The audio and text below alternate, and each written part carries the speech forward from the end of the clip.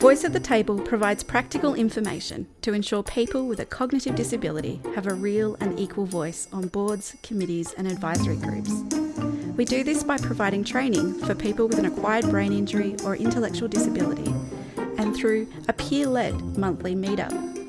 We educate organisations and government departments to use inclusive meeting practices by providing training and resources.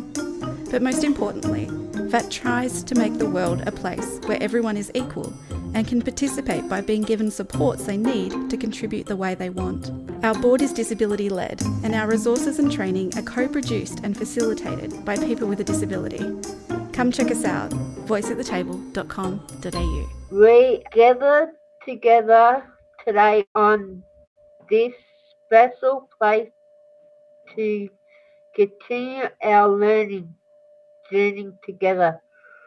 We acknowledge the Woi Wurrung and Boom Wurrung people of the Kulin Nation as the traditional custodians of this land and waters of the place where we are recording this podcast, and the sovereign had not been ceded. We acknowledge and pay respect to the elders past and present and emerging. We also pay respect to the First Nations who are listening. We remember the self-advocates who have worked really, really hard over the years for the right for themselves and other people with disabilities to live in the community and for equality and human rights for all. Nothing about us without us. Welcome to VAT Chat for another episode. Today, we'll be talking about information and how accessible is information in a meeting.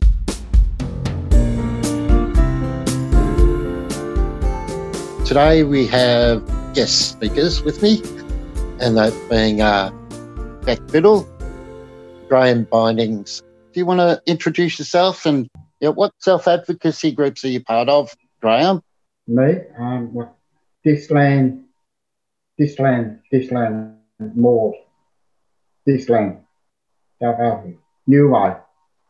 New Wave? Yeah. That's a pretty active one, isn't it? Yeah, Disland. And Beck, what about you? Care to introduce yourself and everything you do? Hi, I'm Becca Biddle. I'm the representative for All Ability Self-Advocacy Group in Southwest Victoria. I'm part of the Voice at the Table graduate group. I'm also the connector for our All Abilities group on Facebook. I'm also on the Victoria Self-Advocacy Network group. Well, you are busy, aren't you? I know you're quite busy on Facebook. I see lots of posts from you all the time, which is fantastic. Yes. Amanda's tip is use easy English from the word go. At Voice at the Table, we talk a lot about accessible information. So what does that even mean? Well, I guess the first tip we have is always ask the self-advocate how they like their information to be written in. Also, it's really helpful, self-advocates, if you know how you like your information to be given to you. So obviously there's things like emails and text messages and in the post, but how do you write the information so that it's easy for people to read? At VAT Chat, we've created a new term. It's called jargon English. Most of the information we get in life is written in jargon English. It means that there are lots of big words used, there are lots of acronyms used, and there's lots of jargon words used. And jargon words are words that make sense in some organisations, but they don't make sense to other people outside of those organisations. So let's not use jargon English, let's not use those small fonts, let's not use lines written really close together so it's hard for people to read. What we say is that we've got two other solutions. They're called Plain English and Easy English. Plain English is using plain English. Don't use big words. If you do, make sure you explain what they mean. Use big fonts. Size 16 is really great. Use good line spacing, and while those curly fonts are really beautiful, lots of people can't read them. So just use really plain fonts like Arial or Calibri. Break it down. Make the information accessible and simple. That's what plain English is, and it's so great because so many more people can read easy English. Throw jargon English out. Then there's something called easy English, and that's really simple sentences explaining the information, and it has a picture next to it, which is the picture that shows the meaning of the words. You know, if you write, lots of people like eating carrots, and the picture next to that is of just someone standing there smiling, it doesn't really show that lots of people like eating carrots. The picture that you would have is somebody smiling eating a carrot. Good luck finding that picture on the internet. That's what easy English is. Really, plain English sentences with pictures that match.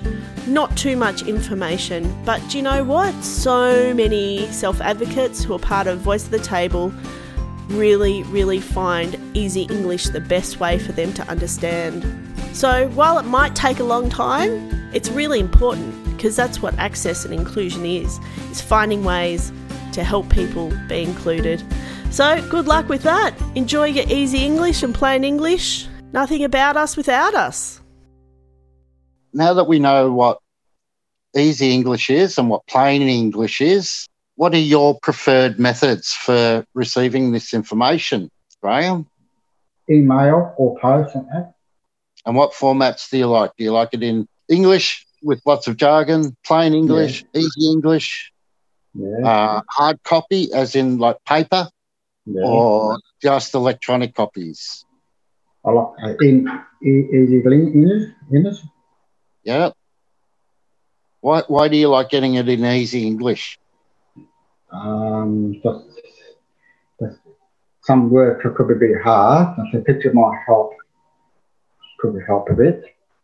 So what about you, Beck? Do you like plain English, easy English, jargon English? I don't think anyone really likes jargon English. Easy English for me with pictures, so that way I can understand what's happening, because a lot, like Ray, I can't read a lot of hard words. So if I have the picture, I can see what's happening and I can understand, what it's about. So easy English all the way for me. That's good. Easy English is a good way of doing it, I think. I personally, plain English is good enough for me, but I do enjoy the easy English versions. I find it much easier to quickly scan and understand what's going on.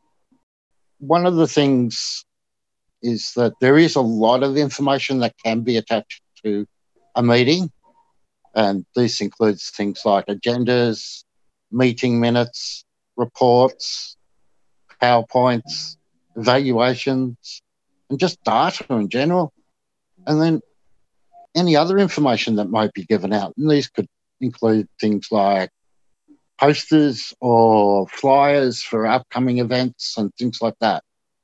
And a committee, these are normal things that happen. Now, that's a pretty big list of information that could turn up. And how do you deal with that much information, Beck? Well, it's a little hard sometimes to deal with too much information. I get a lot of emails. So I get a lot of emails. I probably only read 2 or 3 emails a day. And if there's too much and it's too big, there's too much information on there, I'm more likely just to scroll through it and then miss half of it, because I find it hard to read. I struggle with reading them. So I like to be short and just straight to the point, not just one long email. What about you, Graham? Is that similar or something different for you? Similar. I like to send me the text to remind me for next meeting. Yeah. For you, how much is too much? We'd have a lot of paper, a bit too much. Yeah. You're listening to That Chat. An important part for dealing with self-advocates, or basically for anyone within a meeting, is getting a reminder of when the meeting is. We touched on it a little bit by saying text messaging is great for that. But also, if you were to receive all the information, how far out from the meeting is a good time to receive that information to begin with? About a week or something. A week at the minimum? Yeah. You want it at least a week beforehand? You know, I know what to do. When something else happens, I can Haven't double booked yourself in the calendar. I agree with you on that one. I do it all the time. If it's not in my calendar, it doesn't happen. If in the diary got too many things on, so we have to start the book. We can make sure. What about you, Beck? How long before a meeting would you like the information? 2 days before it, I reckon. So, 2 days? That's not very long. Yeah, no. What if they send it out to you in, I love this phrase now, jargon English? How long is it going to take you to go through that information so you're prepared for the meeting? Okay. Well, I've then probably had to change to a week. So I can look over it and then study it. Do you have any time in there for getting someone in to help you understand it? I tried to just go for it, or I just if I can't understand, I might just use Google, Google the words, and then get Google to translate it for me. Yeah. Our self-advocates in our graduate group, they really like it at least 2 weeks beforehand. That way they've got time to, if there are important things or if they need to get something ready for the meeting. That way they've got time to organise a support worker maybe, or ask someone like the wonderful Anne and Amy in the VAT office if they could help out with translating the information that's given to them. When you come to monthly meetups, do you feel like you get listened to there? You listen to there? Yes, that gave me a chance to speed up what I want. Yes, many a times. I've been to a lot of meetings where I felt I've been listened to. Yes. Do you think things like, why am I here? They're not listening to me? Yeah, most meetings I go pretty good, don't I? Yeah. I joined the Boston Table meeting. Nothing about us without us. We've been talking about easy English, plain English, jargon English, my new favourite saying. Yeah. And we're just about to touch on jargon words itself. But before we do, Beck, Graham, if you don't get easy English information for an upcoming meeting, how does it make you feel? But if it's not easy English, it makes me feel unincluded, as if I don't. So unincluded and not having a voice, it makes me upset. So yeah, because it's not inclusive. Exactly. I think that's hit the nail on the head right there, Beck. The whole not feeling included. It's absolutely spot on. So we'll move into jargon words. Now, these are words that are usually thrown about in a meeting. They throw these words around because they're the words that they use inside the organisation. So for those of us outside of an organisation, jargon words mean absolutely nothing. When you do come across jargon words in your meeting papers and things like that, any of the information that's sent out to you, how do you deal with that, Graham? Does that mean it's a bit hard to read, or? Yeah. I find that some wrong words a bit hard to read. And what do you do to enable you to read those words, to understand those words. The picture. Pictures, yeah. And if they don't send pictures with it, how would you deal with it? I feel a bit hard to work. It's hard to some work, but a bit hard to understand the word. If they don't send it out, it will make you feel like you're not included. Yeah, correct. Yes. What about you, Beck? Frustrated, upset. That if I can't read it, I get my mum to read it for me, and she tries to explain to the best she can what the actual word means. But it makes me feel very unincluded. It makes me feel upset, frustrated because, because I haven't put it in easy English. And I've come across a lot of documents in emails and stuff that I've gotten, and it's always in jargon, and I can hardly ever understand. So I just get my mum to read it out, and she'll try to explain it to me what it's talking about. So yeah.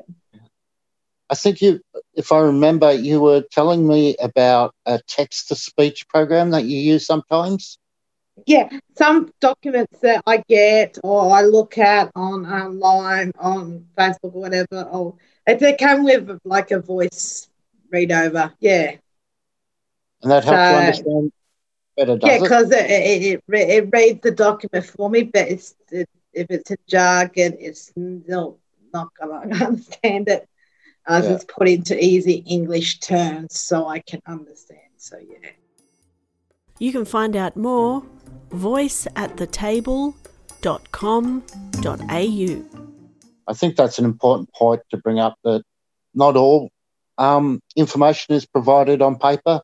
Sometimes it is an audible information, as in information that you can hear. Are there times when you've experienced any of that? I have. I've received text messages, from Centrelink and Arthur Commonwealth Bank inboxes me for accounts due, and so, but also a few emails I received that have been jargon that's been from the governments. So yeah. How do you two find Zoom meetings? Are they accessible? If information is presented in these meetings and someone shares a screen, is that helpful or not? Share screen, yes, it's helpful. And if they only do it in jargon words, is that helpful? For the hardware? Not really. Not really, no. I wouldn't think so either. Especially with Zoom meetings, because we are in this time of COVID lockdown restrictions, and a lot of our meetings are via Zoom or Google Meet or whatever the other ones are called. I'm not sure. Yes. I like the face-to-face meeting would be nice, Yeah. Yes, face-to-face would make this much more enjoyable. What about you, Beck? How have you been finding Zoom meetings? So with the Zoom, I do find it pretty easy, but sometimes I don't if it's audio problem, like I can't hear someone because it cuts out. If the link doesn't work, or I'm trying to find a link for an email, because I get so much email, sometimes I've got to go through it and try to find the link. For me, it's easier through either on Facebook in an event, done for a group, or the link is sent to me through Facebook Messenger. That way I don't have to go scrolling for it. And what about you, Graham? How do you like your links sent to you, especially for Zoom meetings? Sometimes telling me help if you see him on the day, or we've got our Easy English information sent out to us. We've got our meeting put into our calendars. Do you need a further reminder? Do you need a text message, say, the day before? Do you need an email 2 days before or something like that? Yes. How do you like to get that reminder? 2 days before. and then get the link sent to you on the day, if it's a remote meeting, of course. When do you like to get your reminders sent to you? I usually like it the day before, yeah. That way I know it. So I'll throw it in a text if possible. If not, then through an email. So, yeah. It's always nice just to touch base with, as the experts and as the self-advocates. It's always nice for us to have that organisation or whoever caring enough to include us in those reminders. And definitely, yes. Understanding that those reminders are quite important. So I'm going to thank our guests today, Beck Biddle, Graham Binding. Thank you for having me, yeah. Nothing about us without us. Rainbow Rights is a self-advocacy group for people with intellectual disabilities in the LGBTIQ community. It's run by people with intellectual disabilities. We meet every week at the moment to discuss issues and think of ways how to take our message out into the community. Our message is that people with intellectual disabilities shouldn't be left out of choices, and we're part of the community, and we also have a sexuality where we shouldn't be hiding our sexuality. The song was recorded by the group. It was when we were first on it, everyone got into the room and words were flung around, and they decided to put the song together, and that's how we got the lyrics. We also did the video clip of it as well that goes with the song, which is actually members of Rainbow Rights in the film clip as well. You can see it on the Voices Together website under Rainbow Rights. You can see it on the Rainbow Rights website, which is www.rainbowrights.com.au, or you can see it in YouTube. People should have a listen to the song because it is awesome. I'm sexy and I'm proud. Me and my partner turn up way up loud. He doesn't care how I look or that I'm a man. I'm sexy and he gets me the way I am. This is me for all the world to see. The way I am is who I'm meant to be. I got the right to love anybody. Living is wild and free. Living is wild and free. I'm proud of the body I was born in. It's taken me years to say I've got lots of love left in it, and I'm free to choose the way I play. This is me for all the world to see. The way I am is who I'm meant to be. I got the right to love anybody. Living is wild and free. Living is wild and free. I don't feel equal yet when you only see a disability. When I got a way to go till I celebrate my sexuality. This is me for all the world to see. The way I am is who I'm meant to be. I got the right to love anybody. Living is wild and free. Living is wild and free. With my family standing here with me, I can be anything I really want to be. Never see the light. I got my rainbow rights. We stand united. We are decided.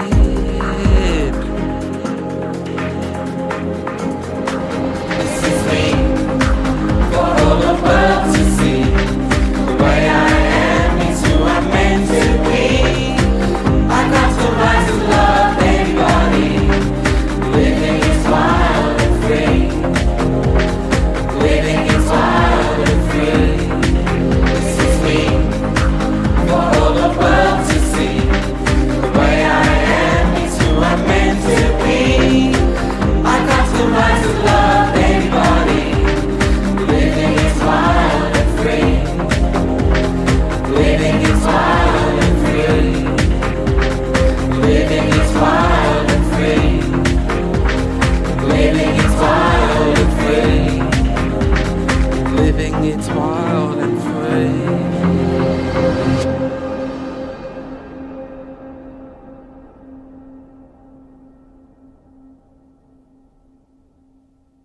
Welcome to Justin's Joke. A bloke went into the barber's shop and he asked the barber, how much for a haircut? And the barber replied, $15, sir. And the bloke said, how much for a shave?